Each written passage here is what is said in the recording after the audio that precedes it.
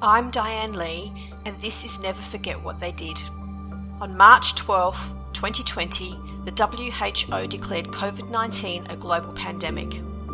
In July 2020, the Australian government actively prevented its citizens and permanent residents returning home from overseas or interstate. When we got back, they locked us up and made us pay. These are our stories because we must never forget what they did.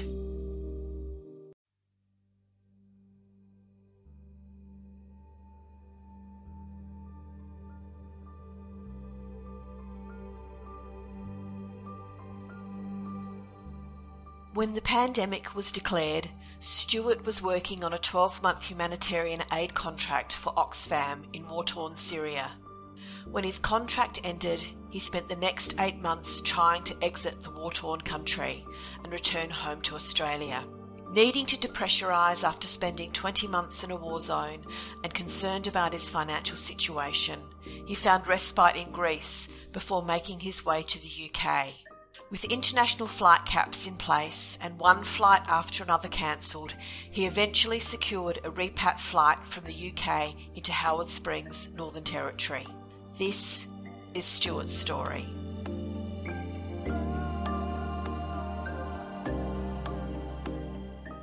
I was working for Oxfam GB, Oxfam Great Britain, and I was in Damascus in Syria.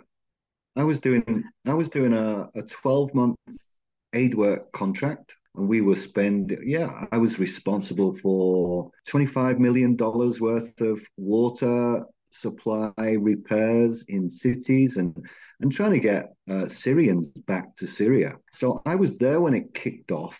And of course, it became very intense because not only being in a war zone to respond in that way, we then had a war zone with the pandemic on top. And so just like the rest of the world, we suddenly turned into responding to the pandemic also.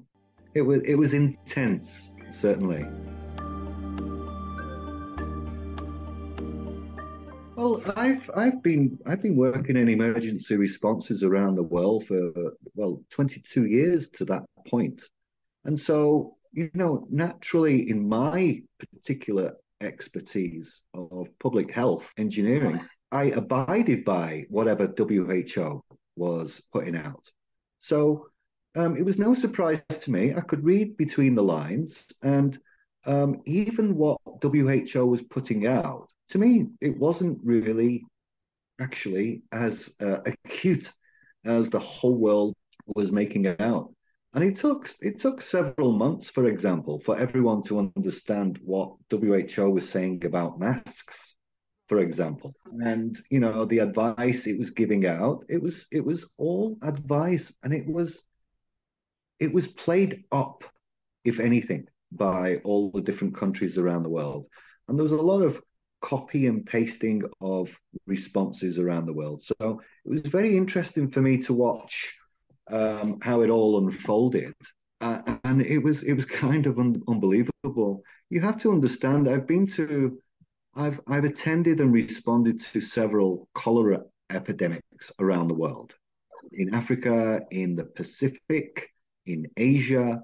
I know what a pandemic is, and so this was all normal for me.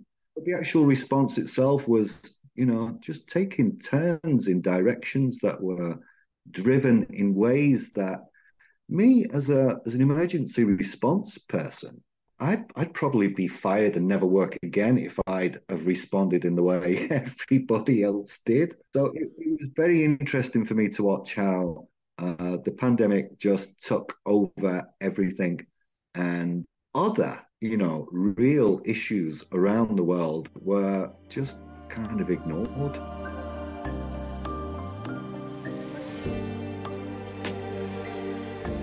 Stuart, with his experience in emergency response, was shocked how other issues were minimised as COVID gained a life of its own and lockdowns were rolled out across the globe.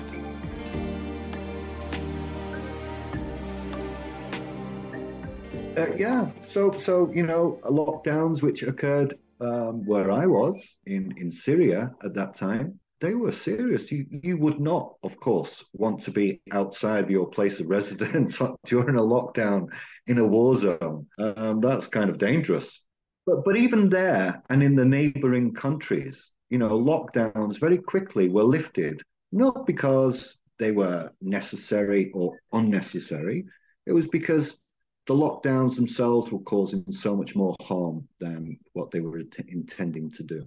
Lockdowns are fine if you work from a laptop at home and you can get your online Coles deliveries. But if if you're in one room with a family of, multiple generations, it's kind of a privileged way, isn't it? It's just not realistic in most countries in the world. And it's not just war zones, it's developing countries where people live hand to mouth. And you take away that ability to get outside and go and buy some bread or earn a living day to day. People starve, and that is a reality, and that was happening.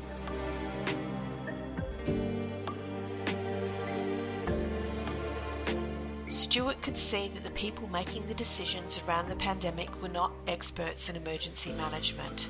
The whole thing would have been laughable if the implications of the decisions weren't so catastrophic. This is the comedy for me, for future generations to look back on.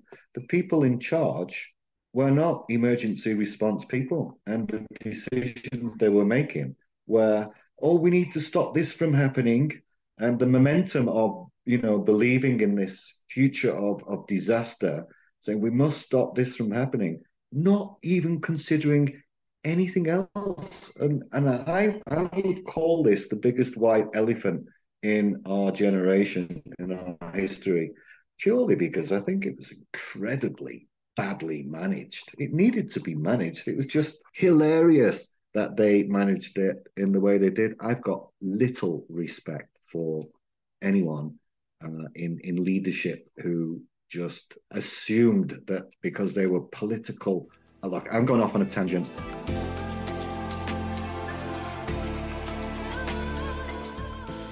Stuart makes an excellent point. Essentially, the response to the pandemic was about politics, not health, and the edicts that were issued didn't make sense.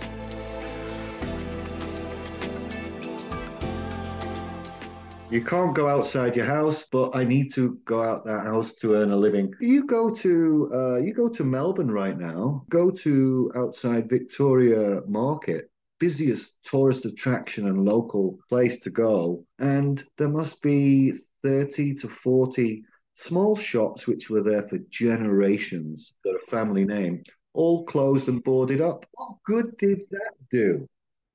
Well, great if you're a multinational, right? If you're a Woolworths or a Bunnings or a BWS. I agree. I think it ended up being a vicious cycle of the media jumping onto it and the government looking to have actually looked like they were doing something, because there was a pandemic plan that was updated in August 2019. Now, I don't know too much about pandemic preparedness, but I would have assumed that there would have been various experts involved and that there would have been millions of dollars spent on this pandemic plan, but it was literally thrown out the window as soon as an actual real or imagined pandemic arrived. And for me, that just doesn't make any sense. People who were not equipped to lead led, and that was the problem. Do you remember Morrison's media conference on March 18 at all? I was obviously following every day, when I got to work in Syria, in Damascus. I was following every day what the news was because I was trying to get home. I'd finished my 12-month contract and I wanted to come home. Of course, I do remember around about that time, suddenly it became, look, if you're okay, stay where you are. Based on that particular press release or press briefing that was given, I said to my country director at the time, look, this is happening. Would you be able to give me 3 more months and I'll just stay here and ride it out? He was like, yeah. And so we agreed I would stay for 3 more months, booked a flight at that point in time for, I think, the 25th of July. I booked it for the end of my 3 months, my next 3 months extension. And it was only leading up, I guess, a week or so before I was due to leave. I checked my flight and it said, no, it's not landing in Melbourne. And I called the airline. I'm like, what's happened? Oh, yeah, you can't go to Melbourne. I said, well, what will you do? Because I can get out of here. I've got the paperwork to get out of Syria. What can I do? And, it just turned into, of course, the same for everyone else, the whole, chasing airlines for flights, which they give you flights, but then immediately you paid for them, they were suddenly the final leg into your destination in Australia was cancelled. And then you had the fight, which could take 30 to 60 days to get that money returned. While, meanwhile, you tried to book a separate flight. I had two flights on the go at one stage. Both were not guaranteed to get me there. So, of course, like you and everybody else, the hundreds of thousands of us Australians which were now stranded, um, it then began that whole episode of following every single piece of media, every single news release, every new cabinet meeting decision. We were following that, wondering when am I going to be able to get home and what am I going to do between now and then? How long is it going to take? How much money have I got? How much can I afford the life that I've got in Australia, the mortgage I've got? How can I afford that with all those bills? Because now um, I don't have a job actually anymore, and I've got to stay here outside of Australia. I'm paying for two existences. So my money now, I'm staying in hotels. Um, I managed to get out of Syria with the paperwork. I was now stuck in Syria basically from when I arrived in January through the restrictions now. I stayed in Damascus until August, I think August the 16th. I managed to get out. And so I'd spent 8 months in a war zone, which typically you do not want to spend more than about 6 weeks without a break.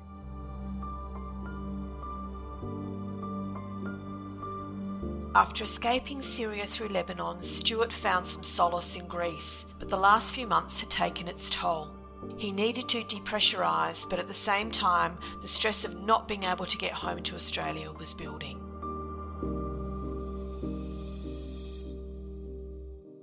Well, I was feeling very closed in I was very feeling very closed into a war zone, actually. And the paperwork to get out, I managed to get out eventually. What a relief. And that was just the journey of, am I gonna, are we gonna get through the whole of this journey to the escape to the plane? And it seems like something off a film. I managed to get through the border, and wow, you get into Lebanon, and what is basically a car park on the road from the border to the airport is completely empty, and everywhere there is boarded up as well. And we flew by taxi basically from Damascus to Beirut in the space of just less than 2 hours, which is normally about a 4 hour journey with customs immigration. And I just couldn't believe how, I was suddenly free. However, I was in Beirut and my only options were Greece or Turkey. They were the only places allowing people in.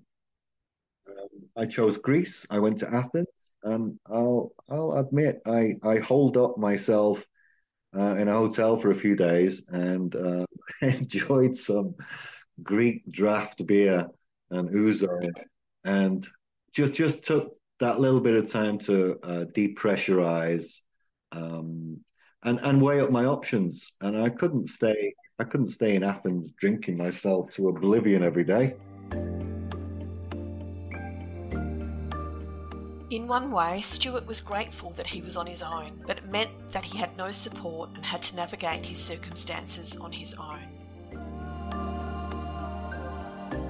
Maybe with a partner, that would have been okay too. We could have helped each other. If I'd have been a family with children, oh my God, the responsibility would have been immense. I would have had to just switch into a different mode. But I was on my own. And the ramifications of that too is, you're inside your head. I chose actually to I thought I'd go to a Greek island for a couple of weeks because I still need to depressurize from a war zone for the last 20 months in total. And I've got a couple of flights on the go to get back to Australia, which I'm emailing and calling every day, trying to see how they are going to turn out. And so, yeah, I ended up going to an island. Yeah, I went to Corfu just to depressurize. They also were going through their own ramifications of that, of the pandemic. I ended up staying and getting some very cheap lodgings for about 6 weeks. I then thought, I can't stay here. In fact, I think Corfu was closing down for the winter. I went to Liverpool.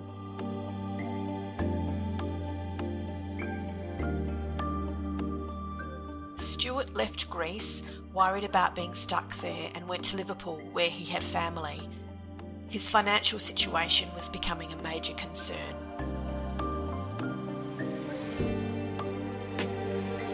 By now, I'm starting to really worry about my financial capacity.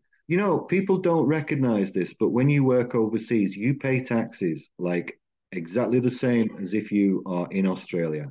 I just paid taxes for 20 months, top dollar. I'm working out what I can do with the money that I've saved. I'm already spending it. I've already spent most of it on, the project I want to do when I come back to Australia. And so I'm starting to think, how long am I going to survive? And I know at that point, what's going on in my head is I know exactly how much tomorrow is going to cost, and I know exactly how much that reduces the amount of money I have. Problem is, I don't know how long this is going to last. So, what is my end date for financial oblivion? I've also got my place in Australia, in Melbourne, my apartment, my tenants have also suffering from the pandemic have asked for a 50% reduction. I give them because I understand what they're going through. But of course, I'm now paying to live in Melbourne and I'm paying to live in Corfu or wherever I am. I'm paying for two existences, except one I can't get to.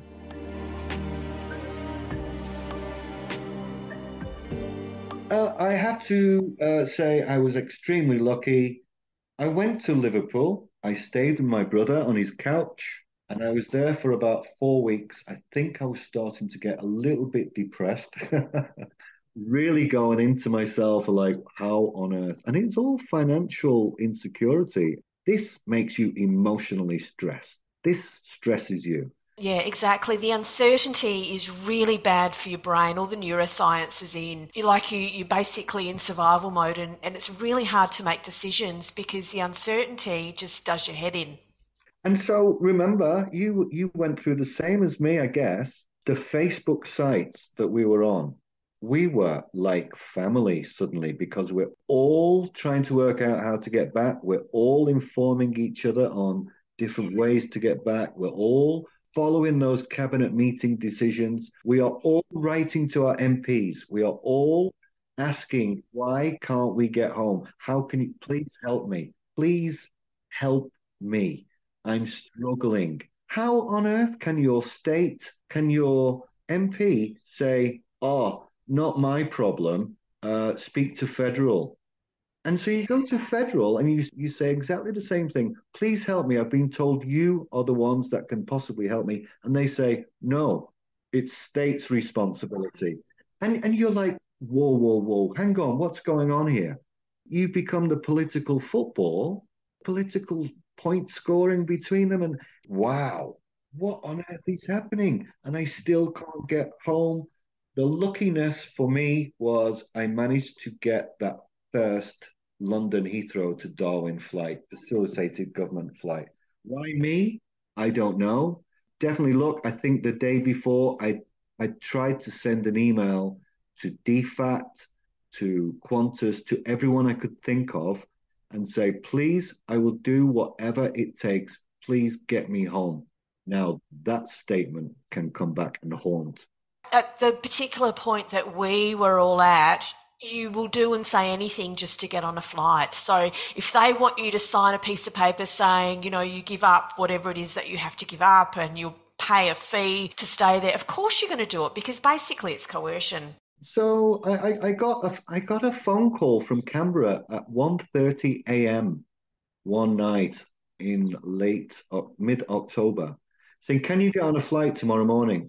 Today, whatever." I was like, "Yes." "Can you pay this much for the flight?" "Yes, I can." "Can you go and do the PCR test in time?" "Yes, I can."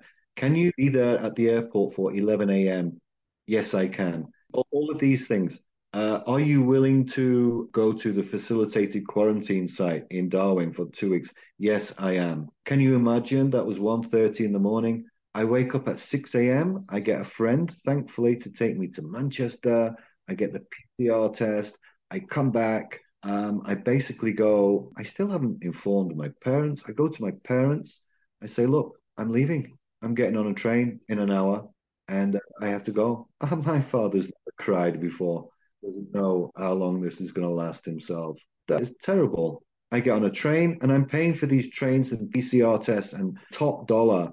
And I get to London and I have to stay in a hotel and I'm paying top dollar. I get myself to the airport. We are about 150 getting on a flight that can fit about 215 or 60 or whatever it was.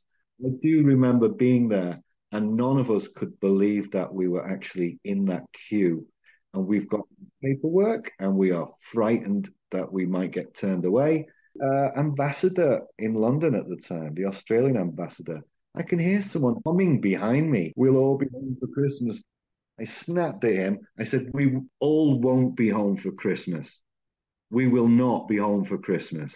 Not all of us. There are 100,000 I can think of on a Facebook site. And I wasn't the only one who went for him. And he got out of there quickly. And we got on that flight, even to the point, it's like escaping from, it's like a movie.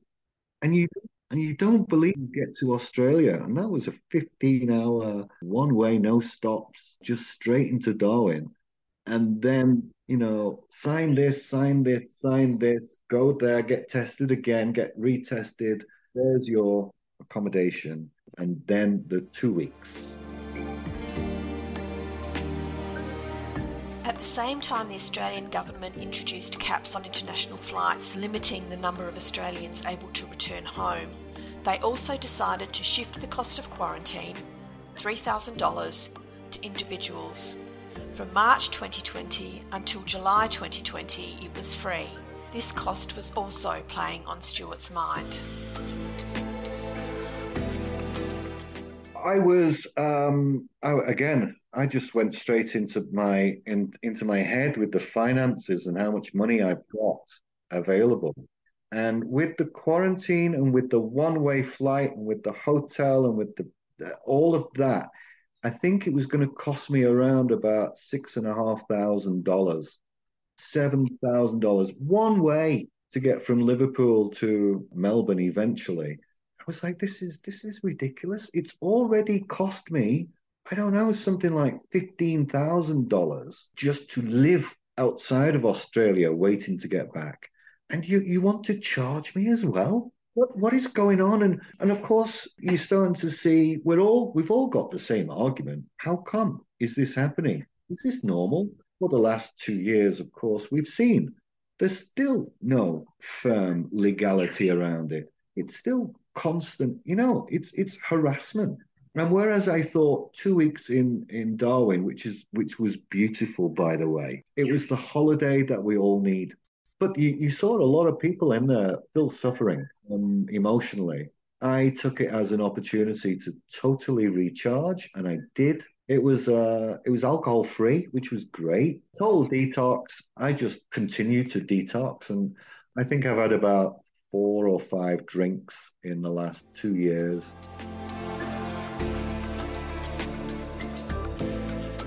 Because I've been to war zones and I've been to things which people might not normally be exposed to. And I've got over that. I've got over those things. This one is something that happened to me. It's something that happened to about 100,000 of us or more. It's like one of those stories that it's something that's been brushed under the carpet. Emotional stress caused by my country, my government. Australia, I've been a citizen here for about 15 years. For me to leave and then be blocked from coming back and then charged for the privilege of coming back and then to come back. And I remember speaking to locals and saying, I was stuck. I couldn't get back. And they had no idea about the 100,000 of us. And they had no idea. And they said soothing things like, oh, well, you're back now and you can get on with it. And it's left me scarred. And I think it's useless trying to just live your life constantly blaming someone for things that happen to you. You've got to take responsibility for it. But the scar for me is that whole notion of Australian mateship and ergo that just does not exist. When it comes down to the arguments are things like, yeah, but you chose to go outside, chose to go out there and earn all that money. What benefit do we get from that? And they don't realize that you do actually pay your taxes. You pay full hilt for everything. Your money, your savings still in your Australian bank account. You're still contributing to the Australian economy. I didn't vote for my federal leader, and I would have done in the recent election. I absolutely didn't vote federal or state for whoever was in power that wanted to get back in. Those people will never get my vote ever again.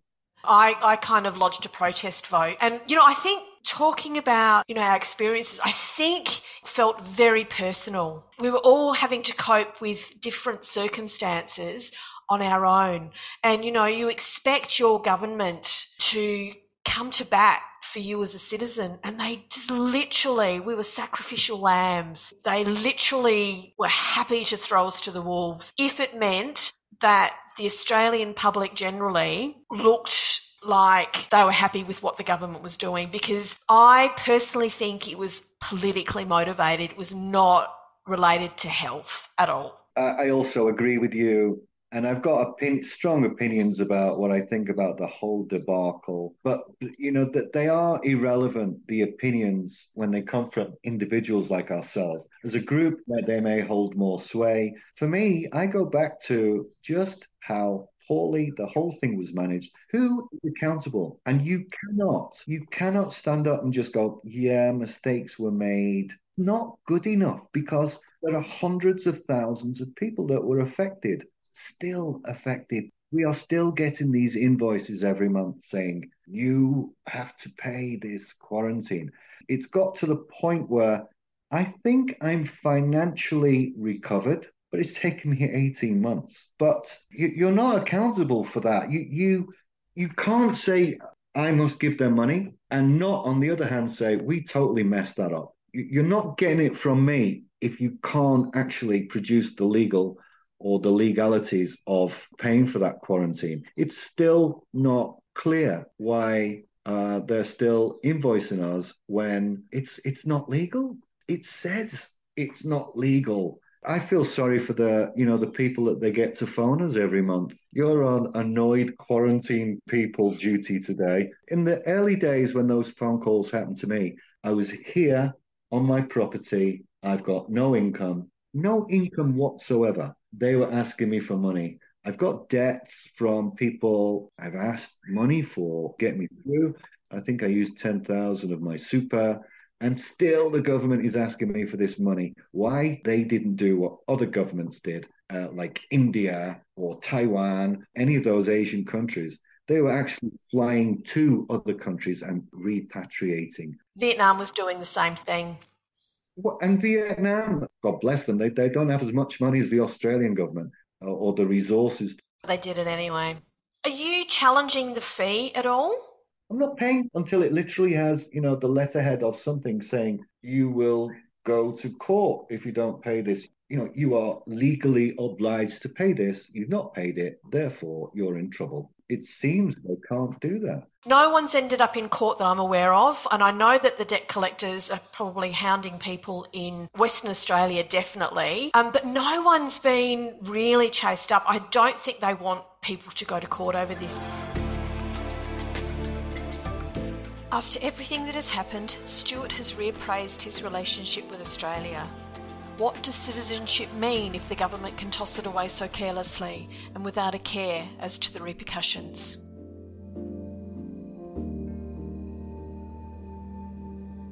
Yeah, I'm definitely planning a different kind of a life as a result of this. I don't feel the love is reciprocal from Australia to me to Australia anymore. I don't plan to finish my time in Australia. So I will take all the resources that I make and I will, I think that's what's the impact of this has been for me. I will leave Australia. I feel betrayed, sure. I think it's just incredulous.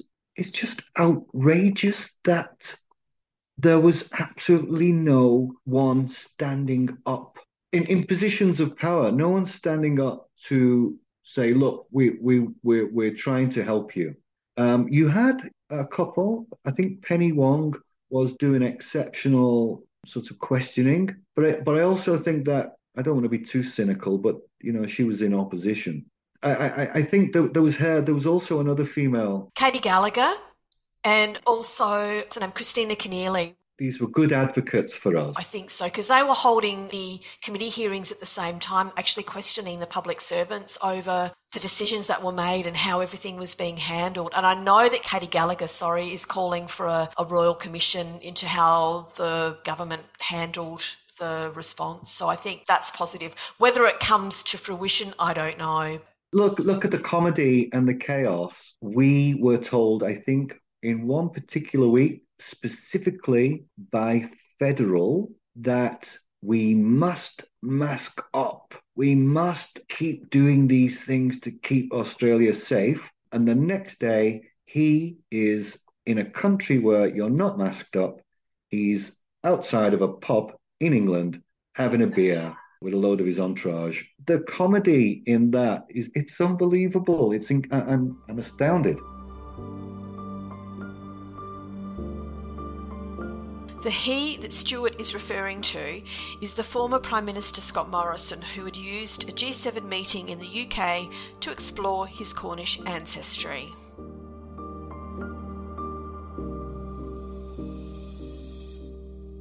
I think the people who we're letting off lightly here are the media, sensationalizing, and no one will ever hold them to account. Exactly, and that's actually one of my questions is that, there was a lot in the media about, and I put in quotation marks, returning travellers. So they essentially othered us, and also in the Australian public generally, and they were not kind or compassionate, and there was not a lot of pushback. What were your thoughts around that?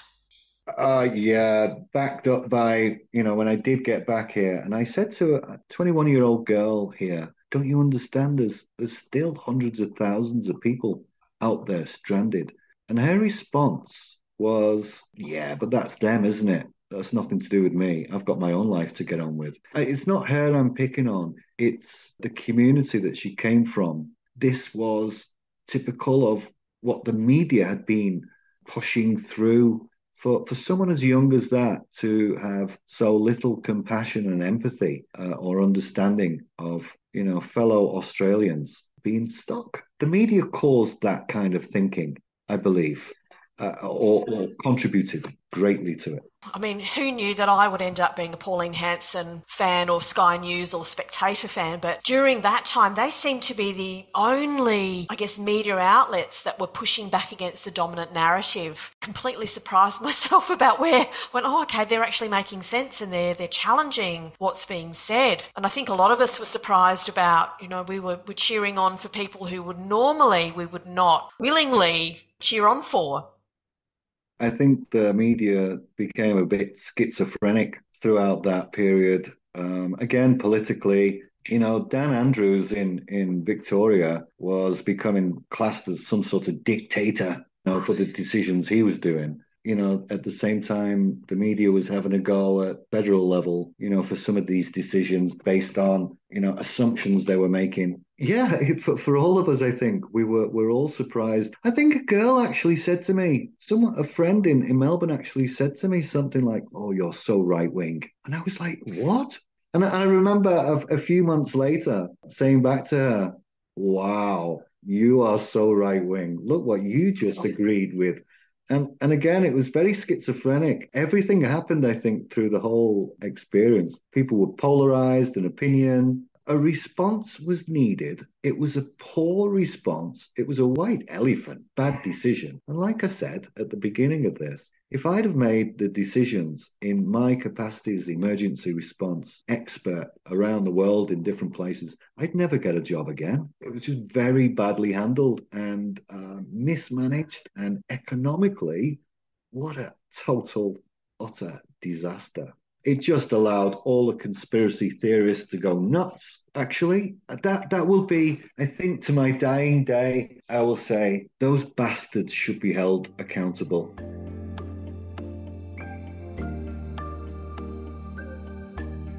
The one rule for them and another for us is no more evident than with hotel quarantine invoices. Politicians rip theirs up, we are being chased by debt collectors.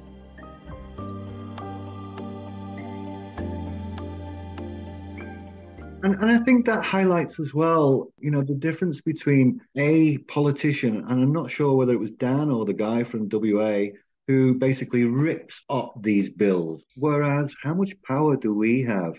I'm being phoned once a month by someone saying, "No, you have to pay this." How much power do I have to rip that invoice up in front of them? But they're still persistently harassing. And I wonder if that persistent harassment one day will come back to haunt them. I hope so. So as it stands, this interview we're having 2 years after, for me, 2 years after I eventually got back here. It's about 2 years to the day I finally landed back on my property. We're still talking about it. You and I and others are still in this sort of limbo of just always having that monthly email that turns up with that invoice and wondering whether it's going to escalate and why hasn't it escalated. I get worried more and more when I see, I think you may have posted something yesterday saying 16% of quarantine bills haven't been paid. And I jumped to the 84% that has been paid just by virtue of, well, that lot paid it, so why can't you? And that's what I think the media or someone at some point will be able to say. They paid it, why can't you? You're so un-Australian.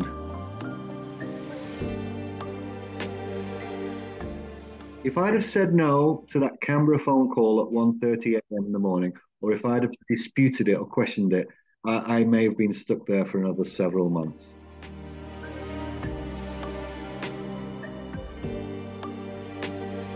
Two years on, the impact, I've stopped as much thinking about it. I've stopped that, those kind of Tourette's kind of arguments you have with yourself in your head. I've stopped doing that.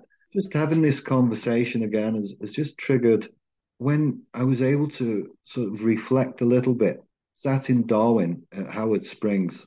I was on a row. You were put in rows of about 20, 30 people along like a lane, and you could sit outside on your veranda. We were segregated into like a row of single guys, and then a few lanes down from us there was single ladies, and then there was about 3 or 4 chalets which were just families. I do recall one old-aged couple who, I think they had like a Zimmer frame. They looked very feeble. Between ourselves, we asked amongst ourselves, who of us are the most vulnerable here? And apart from the old couple and maybe the families, none of us actually were the most vulnerable. We were, of course, vulnerable, but we were not the most vulnerable. I do know that the guy in the room next to me, he went in and out of Australia over the last 2 years. He's been out 3 or 4 times, coming back in and doing quarantine again. But he said, no, that's just the way it is. He worked overseas and that's what he was doing. There's no vulnerability there at all. But that wasn't what the government was saying for that flight that came in. We have got the most vulnerable people home. No, they did not at all. They got the most available, resource able people who were able to drop everything and get on that flight. Exactly. And it was all a numbers game about ticking off people from the list. What I hope that comes from this is some sort of more accurate description of just exactly what it was that happened to us. That doesn't actually need any opinion. It's just fact. This was terrible. Can I just close on this one thing again, relating to the fact I've seen many, many, many emergencies around the world, and I've been responsible for responding to them directly. I had to travel through about 5 different countries en route to getting back to Australia, including Australia. And never once in all that time was I ever stuck behind or did I ever see a funeral procession. That's what happens in a pandemic. That's what happens in an emergency. I never saw that once, so it's kind of left me confused as to. I would hope none of those leaders ever gets put in charge of an emergency again.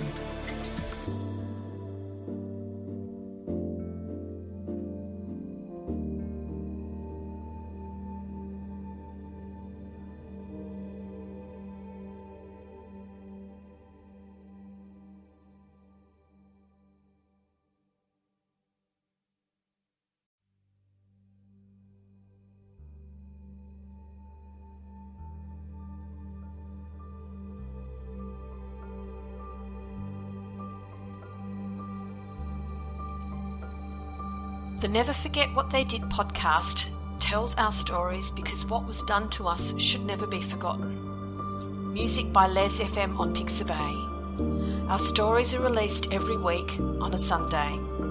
You can find us on Apple, Spotify, Google, or wherever you get your podcasts. You can also find us on dianelee.com.au/neverforget.